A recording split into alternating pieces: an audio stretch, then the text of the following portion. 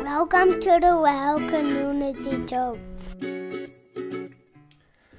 Waiting sucks. There, I said it. Let's be honest. We all find waiting to be difficult, right? I can't be alone on this. Do you remember as a kid, you'd be in a store and you'd be looking at toys and you'd be hoping your parents would buy you just one of them, and you'd get the response saying, "Well, Kevin, maybe for Christmas." You're like, "What? It's August!" I hated that response, and it reminded me because I was just doing that to my kids the other day. Well, add it to your Christmas wish list. But man, waiting is hard.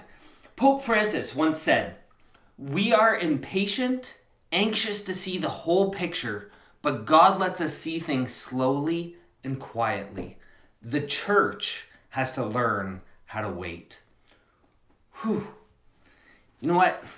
In the waiting, it can be so easy to question. It can be so normal to doubt. But there's another reality at work, one we can't always see without help. But it starts with how God moves in the world. So what I want to show you tonight is how we can wait with hope. You see, the story of life, just like any story, any narrative, it has an arc. It has a beginning and it has an end. And the narrative follows the arc. But every arc is made up of many plot points. So remember that today is simply a plot point along a larger arc. COVID is just a plot point along the larger arc. In other words, don't confuse the moment for the whole story.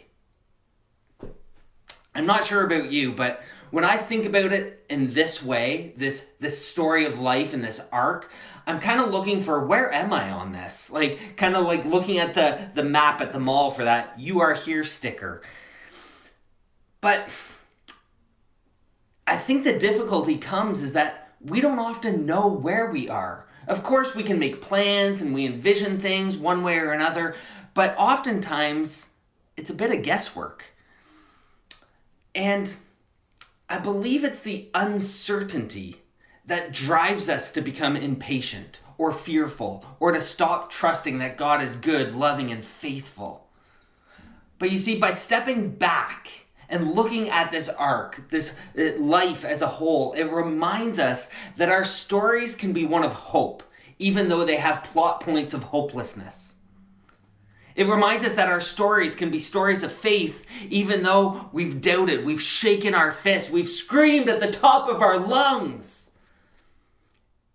It reminds us that our stories can be stories of joy, even though we might be broken. Emily P. Freeman writes this: "If you feel stuck in a hopeless place today, I don't want to rush you to joy. Maybe you need to spend a little time letting the darkness do what darkness does: nourish, strengthen, and hold. The darkness can invite us into a mystery, a place where we don't know the answer. We know that seeds need to bury down deep in the ground, sometimes for a long, long time. Eventually, those seeds will break open and take root, but first, they have to settle into the darkness. Still, that seed carries within it a narrative of hope. It just hasn't lived into the whole story yet." Remember that today is a plot point. Don't confuse the moment for the whole story. Because we are living in the kingdom of God right here, right now, while we still continue to wait with hope for the kingdom to come. So tonight I want us to look at Matthew 13, which begins with Jesus sharing a story or a parable to the disciples. And then they ask him, why does he speak in parables and stories? So at the beginning of the chapter starts off with the disciples coming up and asking, "Why do you tell stories?" Jesus replied, "You've been given insight into God's kingdom. You know how it works. Not everybody has this gift, this insight. It hasn't been given to them. Whenever someone has a ready heart for this, the insights and understandings flow freely. But if there's no readiness, any trace of receptivity soon disappears. That's why I tell stories, to create readiness, to nudge the people toward receptive insight. In their present state, they can stare till doomsday and not see it, listen till they're blue in the face and not get it. Later in verse 31, Jesus told them another parable. The kingdom of heaven is like a mustard seed, which a man took and planted in his field. Though it is the smallest of all your seeds, yet when it grows, it is the largest of garden plants and becomes a tree so that the birds of the air can come and perch in its branches. He told them still another parable. The kingdom of heaven is like yeast that a woman took and mixed into a large amount of flour until it worked all through the dough. Jesus spoke all these things to the crowd in parables. He did not say anything without using a parable. So was fulfilled what was spoken through the prophet. I will open my mouth in parables. I will utter things hidden since the creation of the world. Did you notice that all of these stories or parables are about waiting? But more than that, I believe these stories reveal that there are natural, unforced rhythms of creation. That if we learn to see them, if we learn to lean into them and embrace them, it will allow us to live in an unhurried way. It will allow us to wait with hope. My heart for you tonight is that wherever you're watching this or listening to this, is that you will learn how to wait with hope because of the natural God-created rhythms of creation. So the first rhythm is that there are seasons. There is a time for everything. As soon as I say that, I instantly think of Ecclesiastes 3, 1-8. There's an opportune time to do things, a right time for everything on earth. A right time for birth and another for death. A right time to plant and another to reap. A right time to kill and another to heal. A right time to destroy and another to construct. A right time to cry and another to laugh. A right time to lament and another to cheer. A right time to make love and another to abstain. A right time to embrace and another to part. A right time to search and another to count your losses. A right time to hold on and another to let go. A right time to rip out and another to mend. A right time to shut up and another to speak up. A right time to love and another to hate.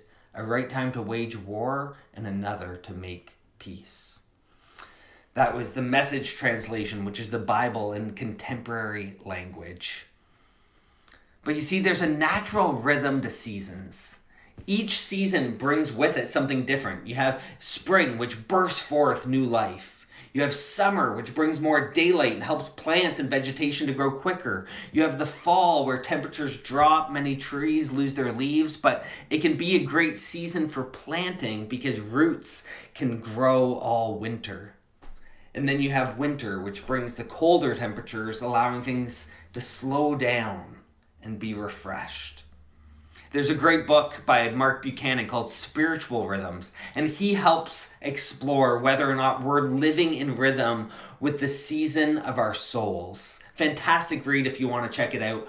But what I love about this rhythm is that I believe it shows us that God is patient. He's even so patient that he invites us to be part of what he's doing. And oftentimes it's our sin and rebellion that slows things down. But you see, God's patience flows out of his love. Paul writes in 1 Corinthians 13, love is patient. You see that the first characteristic of love is patience. And I love that. We have a patient God, and that patience flows out of his love for us. Aren't you glad for God's love and patience? I know I am. But the second rhythm I want us to see tonight is that there are beginnings and endings. Just like the beginning of Ecclesiastes says, there's a right time for birth and another for death. And this is interesting because death is so painful. It seems so abrupt when it happens, and it is. But death is actually all around us. Death is in the DNA of life.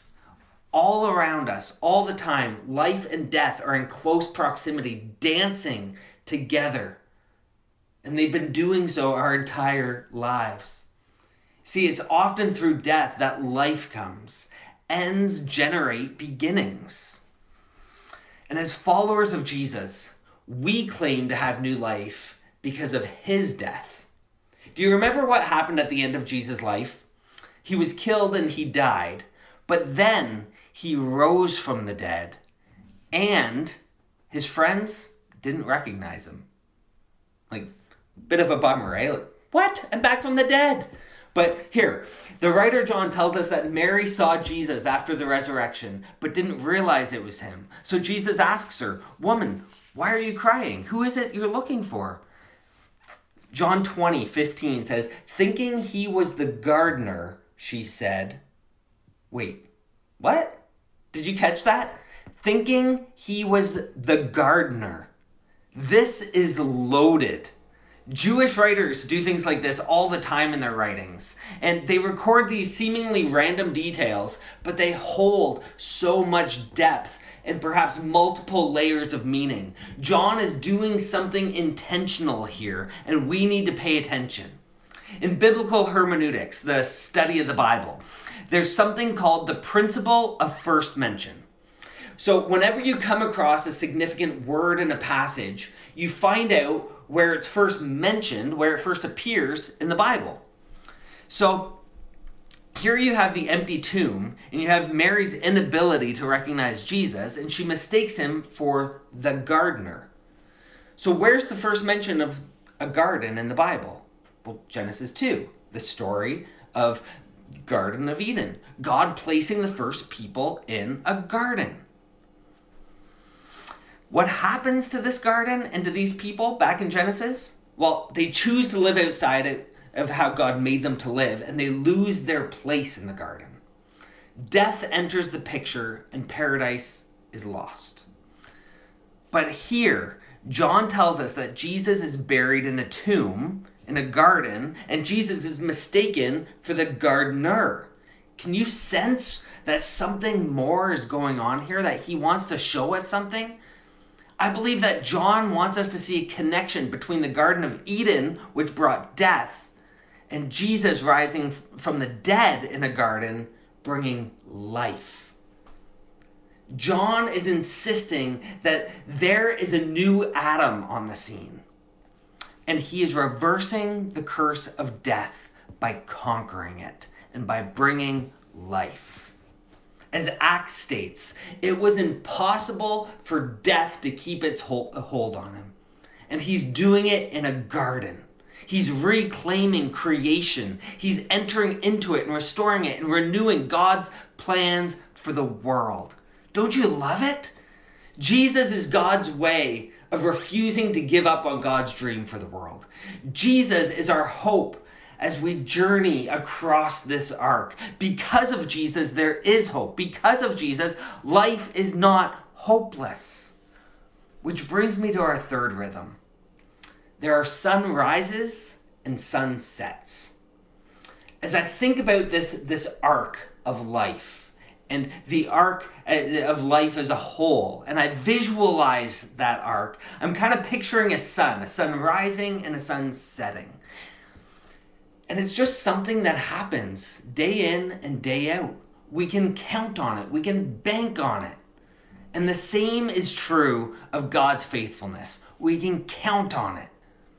Just like the mustard seed that's been planted in the ground, or the yeast that's been worked in to the dough. It might not seem like God is up to much, but he's saying, be patient. Wait with hope. You see, God has already acted in and through Jesus. Now we get to wait with patience and with hope for the outworking of these events. Just like people in the morning who know that the sun has risen and are now waiting for the full brightness of day. See, we get to wait with patience. We get to wait with hope, knowing that the sun will rise, knowing that Jesus is at work, renewing and restoring all things, and knowing that Jesus is coming again. But just like the rhythms we see in creation, and just like the stories Jesus told, we're reminded that transformation takes time. It's not an overnight thing. Transformation comes slowly. It works outward from the place where the change begins, whether in our hearts or whether as a seed in the ground. But we can be confident in the promises of our faithful God, that He is at work. And the last rhythm I want to look at is that there is enough.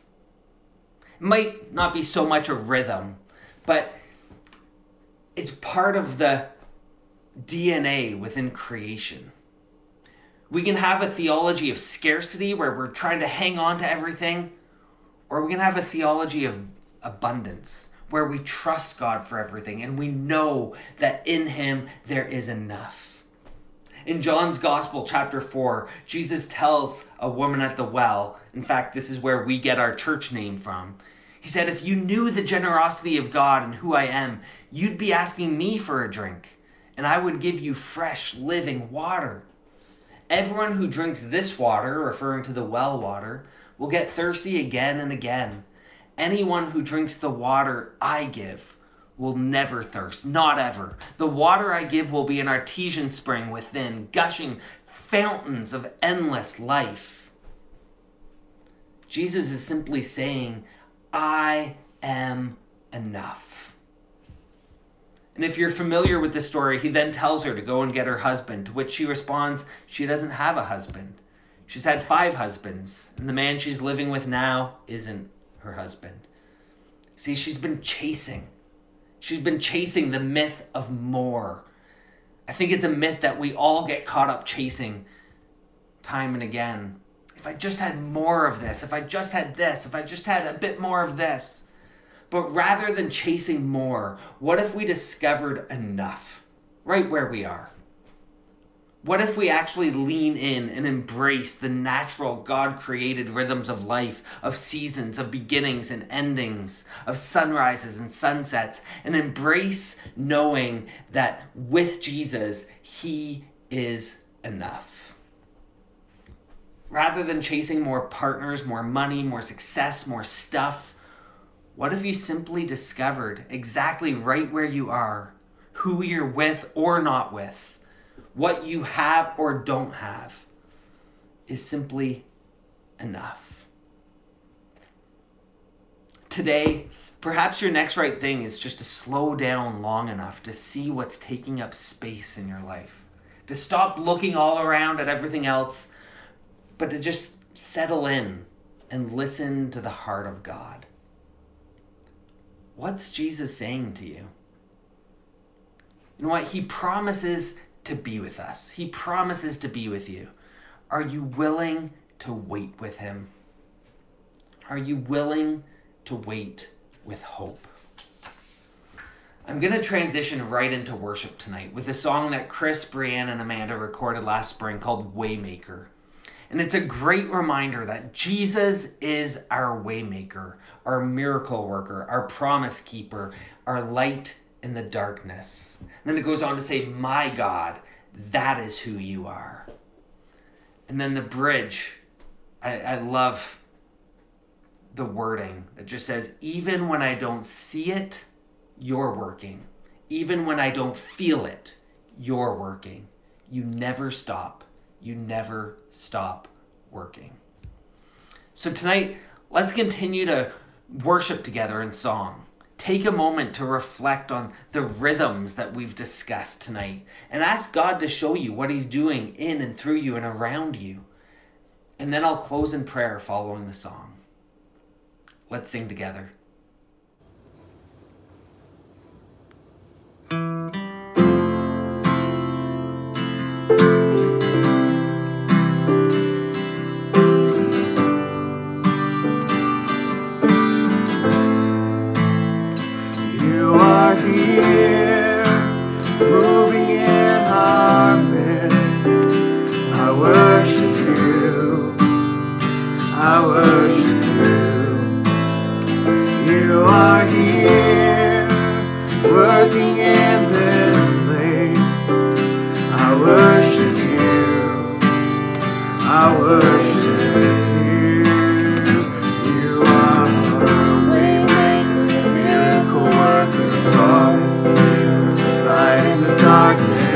my God, that is who you are.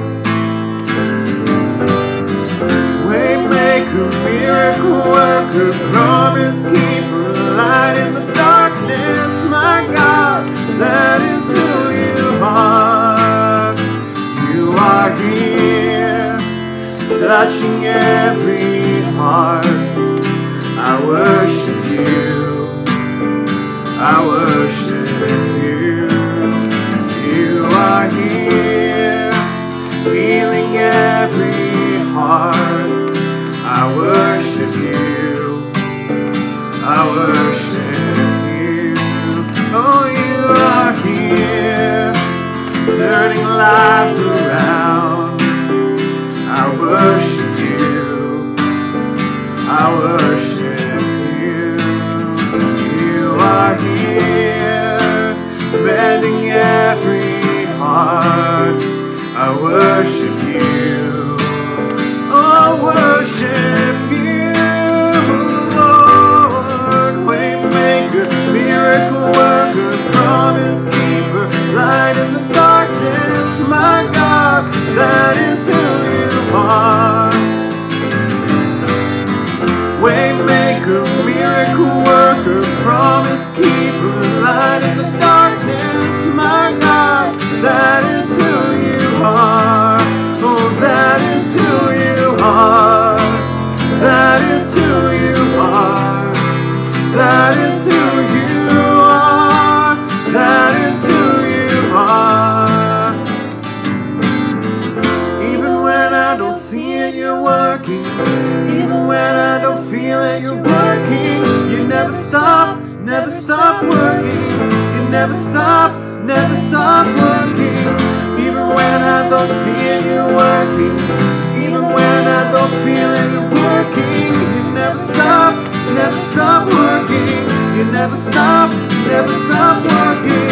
Waymaker, miracle worker, promise keeper, light in the darkness, my God, that is who you are.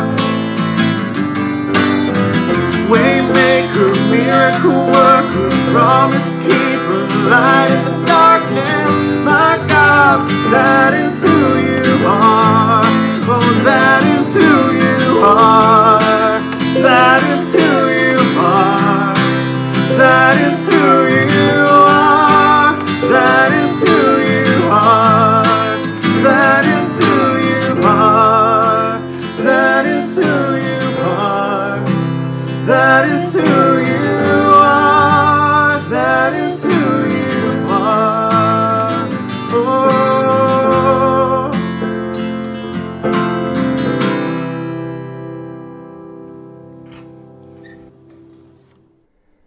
That is who you are. My heart, my desire, my prayer for you tonight is that you lean in to these natural rhythms of creation and that you recognize Jesus is at work and you are invited to participate with him and be in a relationship with him out of his love for you and for me. Let's pray together. Jesus, thank you for being our waymaker. Thank you for making it possible to be in a relationship with you. God, thank you for continuing to work in our lives and in our world, even though we may not see it or feel it. Just as the sun rises, we know that we can count on your faithfulness and your steadfast love each and every day. God, thank you for being our hope in the midst of our lives, in the midst of this current pandemic, and in the midst of us not always knowing what's going on. But God, we know that you are still good and you are still faithful. Thank you for your promise of always being present with us in the midst of it all.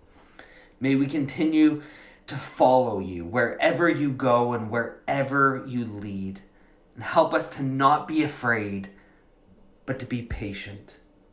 Jesus, help us to wait with hope. We ask all of this in your name. Amen. Thanks again for joining online together with us as we celebrate 3 years as the Well Community Church. Thank you for your faithfulness for your continued support, generosity, and know that I am praying for you. I miss you, church family, but I look forward to the day that we can meet together again and celebrate. But for the time being, I will continue to wait with hope. May the grace and peace of Jesus be with you this weekend and in the days ahead. Amen.